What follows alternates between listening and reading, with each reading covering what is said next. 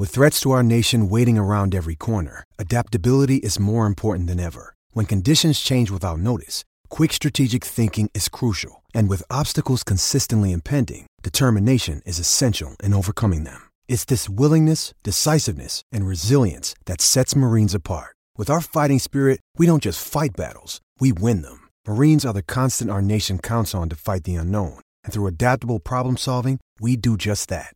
Learn more at marines.com. Let's talk about Riverside.fm, the leading podcast and video creation platform that's changing the game on how creators record content. Riverside FM allows you to record studio quality audio and up to 4K video on their platform. Now you can interview a guest 1,000 miles away and it'll sound like you're sitting in the same room. It's as easy to use as Zoom, but gives much higher quality audio and video recordings. Did we mention that they have a mobile app? This allows guests to connect directly from their phone and record content from anywhere. After your content is finished, you can easily grab clips to share them across your social media channels. So if you're looking for a hero platform for all your recording needs, from podcasts to webinars to other video content, you should be using Riverside FM. Sign up today so you can focus on your content and leave the quality to Riverside FM. Use promo code SHIPIT and receive a 30% discount on your first 3 months of your subscription. That's promo code SHIPIT to receive a 30% discount on the first 3 months of your subscription. Back to the show.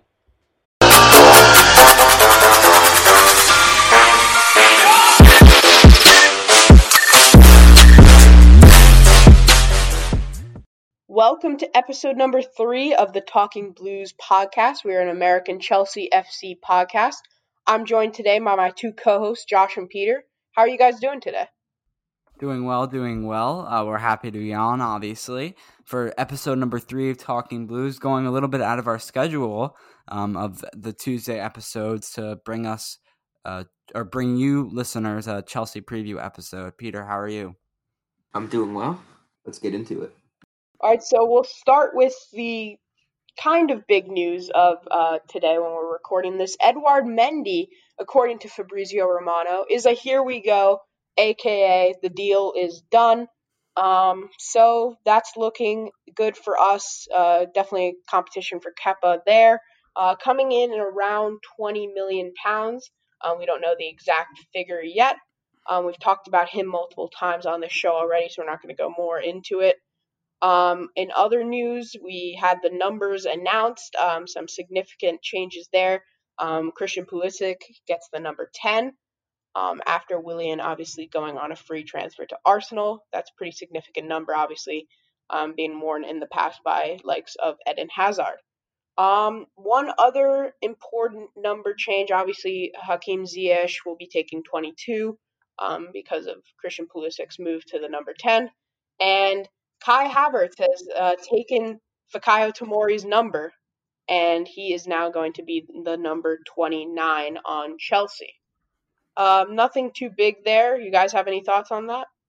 No, I'm fine with it. I think it's all good with me. Obviously, the number change is significant for Pulisic, with Hazard wearing it and Willian wearing it before him, and we'll see how long he keeps that number. And I mean, it's great. He's also Captain American, so we're obviously all rooting for him, and he's a top guy on the Chelsea team that we're all a big fan of. I mean, in my opinion, it's not that deep. It doesn't really matter. Obviously, you love to see one of, at least for Americans, our favorite player on Chelsea, just be able to have the number 10 shirt, which is so significant in Chelsea culture, but it doesn't really matter. Yeah, nothing too big coming out in terms of news for Chelsea, besides the fact that we will be playing against Brighton on Monday, and it is very exciting. Monday afternoon if you're in the US, or Monday evening if you're in the UK. So we're just going to get into it and preview a little bit. So first, let's talk about who we think's going to be playing in that game. There's been a couple injuries coming out about who's not going to be playing, so we'll get into that when we're talking about our lineups. So first, let's start with the goalkeeper position. Who do you guys having starting against Brighton? Well, for me, I think, obviously, with Mendy not going to be able to complete a transfer, get into training, and get into the team already, I think we're just gonna roll with Kepa for at least for the first week of the season. So I think both of you guys will not agree with this, and you know what? That's okay. I actually have Willie Caballero starting here against Brighton in their first game of the season. I don't know where it goes from here, but it's obviously a significant game for Frank, and he usually goes with Willie Caballero in these significant games, and it's the first game of the new season of the 2020-2021 Premier League season, and I think he's going to want to start right and have Willie Caballero starting goal. I'm going to go with Peter here. I think Kepa will be getting the start. I think Caballero might be an option there, but I don't think so. I think they're going to want to give Kepa another chance. Obviously, they brought in Mendy to compete with him. Whether that means that he's actually going to compete or go out on loan, we'll have to see in the future. But I think, new season, fresh start for Kepa. We got to see what he's got. So I think with that, we'll move on to the defenders. We didn't even go into the formation. So let's do that first before we go into defenders. What do you think the formation will be for Chelsea? I'll start with Alex. I'm going to go with a 4-3-3. I think eventually we're going to move more into a 4-2-3-1, but I think we'll be starting with a 4-3-3 on Monday. I agree with Alex. I think we'll play 4-3-3 with more attacking players, but as we progress throughout the season, we'll try to change to a 4-2-3-1 because then that gives Havertz the option of possibly playing out wide on the right because he's not really a winger.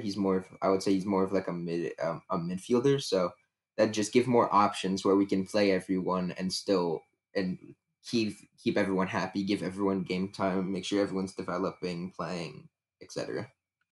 All right, so good. We all agree on that. 4-3-3 for me as well. And so we'll start out with defense. At right back, I'm going to have Azpilicueta. And then center back, the two center backs I have Rudiger and Zuma, just like normal last season, what we really did for most games. And then at the left back, I don't have Chilwell coming in just yet because we haven't really seen him train with the team. So sadly, I know we're all really not huge fans, but I have Marcus Alonso there. I'll go into my back line now. Starting on the right side, I have Reece James at the right back position. I have Rudiger and Zuma as my center backs, and I have Azpilicueta sliding over to the left side to play left back, like we've seen him do a couple times this season. I will go into mine now. I also think, like Alex, that Reece James will start at right back, Zuma and Rudiger will start at center back. But I don't think, even though Frank said that Aspi is going to be able to play, I don't think he'll rush him back. Because I'm not sure how bad the injury is or if he's still feeling the effects of it. But I don't think we'll want to, in the first game of the season, risk anything. So I think Alonso will start over there, even though I much would rather have Aspi playing. I guess I'll just go into my midfield now. Also, the three in the center. Obviously, how we usually play, we have two midfielders, kind of one holding, one box to box, and then one attacking. I think we'll have Conte and Kovacic at the 6 and the 8. And then I think at the 10, we're going to have Havertz. And I'm excited for that. I'm really, really, really excited for that. For me, in my midfield, I actually agree with Peter. I have those exact same three players there. So yeah, we all agree. I have the same thing. I have Kovacic, Conte, and then Havertz. All right, so now let's move on to the attack. So I will start first. On the left wing, I have Christian Pulisic coming back from that injury. I believe he will be starting for me. On the right side, I have Mason Mount, where we've seen him in that position a few times towards the end of the season. And I think he will be probably not as far wide as someone like Christian Pulisic, but we're going to have to see how he is used in that front three. And I expect Timo Werner, obviously, to start at striker. Obviously, Hakim Ziyech will not be starting because of his injury. And Thiago Silva also hasn't trained with the team yet. I think we mentioned that earlier. Josh, you want to go now? All right, so for me, I was debating what to do in the left and right wing positions. It was kind of tough for me. Obviously, Timo Werner is my main striker, and I'm very excited to see him in that first game. On the left side, I'm actually going to go Mason Mount. And then on the right side, I was debating whether to put Pulisic here or Hudson-Odoi, but as Peter mentioned before we were recording, or I guess pre-recording, whatever, that's the same thing. He was telling me that Hudson-Odoi can play both, but last season he mainly played left wing. So I'm going to go Christian Pulisic actually switches sides here, and he goes at right wing. So left wing, Mason Mount, striker Timo Werner, and right wing, Christian Pulisic. Well, for me, obviously at striker, I'm going to have Timo Werner. And then I kind of like Josh. I was debating what to do. Obviously, last season towards the end, we had Mount play on the right, Pulisic on the left. And like Josh was saying, we could have Hudson-Odoi and Pulisic. They can play both sides. And I don't know if Pulisic is going to be ready and if we want to rush him back from that, especially because he's often doing those long sprints, hard sprints. So I think, honestly, I'm going to have Mount on the right and then Hudson-Odoi on the left. All right, so I think that is our complete starting 11 there. I definitely see Hudson-Odoi making a start in this game. I think it's very possible that they don't want to rush Pulisic back. Obviously, we have the first game against Brighton, who, no offense, are quite a bit weaker side than us. And then the week after that, we have Liverpool, so I think we will want to rest our players for that game, which I think we will want to compete in a lot. So I believe that is about it. Do we have any other points we want to make? Looking at Brighton, we can talk about, their defense obviously led by Lewis Dunk, who was a Chelsea target actually this summer, but obviously didn't work out with the addition of Thiago Silva. Maybe still works out in the future. We have no idea. But do you see his matchup with Timo Werner being an issue for the number 11 on Chelsea? I'm not sure because Did he play in our friendly against them? Because if he did, then I would obviously have to say no because he obviously scored that goal. But he did play, but they played a five at the back, so it's kind of hard. Werner was kind of on his own there, I guess you could say, against all three center backs. So I'm not really sure if they're gonna play that again. But I mean, that's a friendly. Now it's the real thing. It depends on how quickly Werner gets set in and gets settled in the Premier League. I mean, if he plays like he did in the friendly, he'll be fine. But if he takes a while to settle in, I wouldn't be surprised if other people get the better of him while he's still getting adjusted to it. I'm not really sure, but overall, I think we'll be fine. I don't think it's really something we need to really worry about. I think Werner's just so talented that it won't really affect anything. Yeah, I totally agree with you there. So do you guys want to do our final score predictions before we finish up? Let's start with Josh. All right, so I have some stuff beforehand just to talk about. So first, I want to go into the last 5 games for each team. Starting out, we'll go Brighton first. They've had 2 draws, then a win, and then 2 draws again. That's been in all competition and friendlies. Then for Chelsea, draw, loss, win, loss. They obviously lost the FA Cup final to Arsenal and then lost to Bayern Munich in the Champions League as well. But they didn't really have their new additions yet. So this could be very different. And then that's about it for me. If you want to talk about the last 5 games between Brighton and Chelsea, this will start in 2018. Chelsea won 2-1. Then April 2019, Chelsea won 3-0. September 2019, Chelsea won 2-0 or 2-0. And then January 1st, they drew. And then also August 29th, during that friendly, they also drew 1-1. So now I'll go into my prediction. I have Chelsea taking the win here, and they beat Brighton 2-0. I have Chelsea getting off to a big start and winning 3-0 at Brighton, and I am excited for this game, and I really just hope. I want to see a goal from Timo Werner, definitely, and I think he will be scoring a double against Brighton on Monday.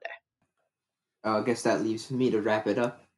But first, I just want to say, Josh, the last 5 games that each team has played are really irrelevant. It's a new season, new slate, no matter what happened.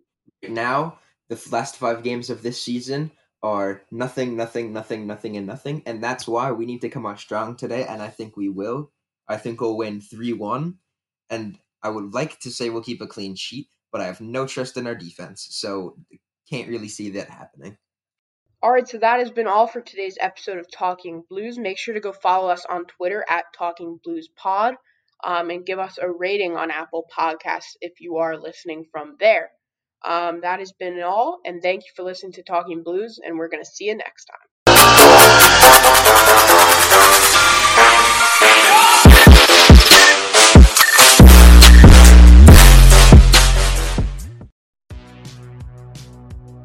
Welcome to the All 80s Movies Podcast. I'm Bill. And I'm Jason. And this is the podcast where we talk about the blockbusters, the flops, and everything in between from one of the freshest decades for movies, the 1980s. So whether you're a brain, a jock, a valley girl, or a Jedi, we've got some 80s classics for you. Do these movies stand the test of time? Are we discovering something new? Is there an 80s movie we're finally watching for the first time? Join us each week as we dive into the cinematic nostalgia that inspired and influenced a generation. From the hits to the cult classics, we'll discuss our earliest memories, favorite scenes, fun facts, and our not-so-favorite movie moments, too. It's the All 80s Movies Podcast, now available on all major streaming platforms. Please subscribe and happy listening.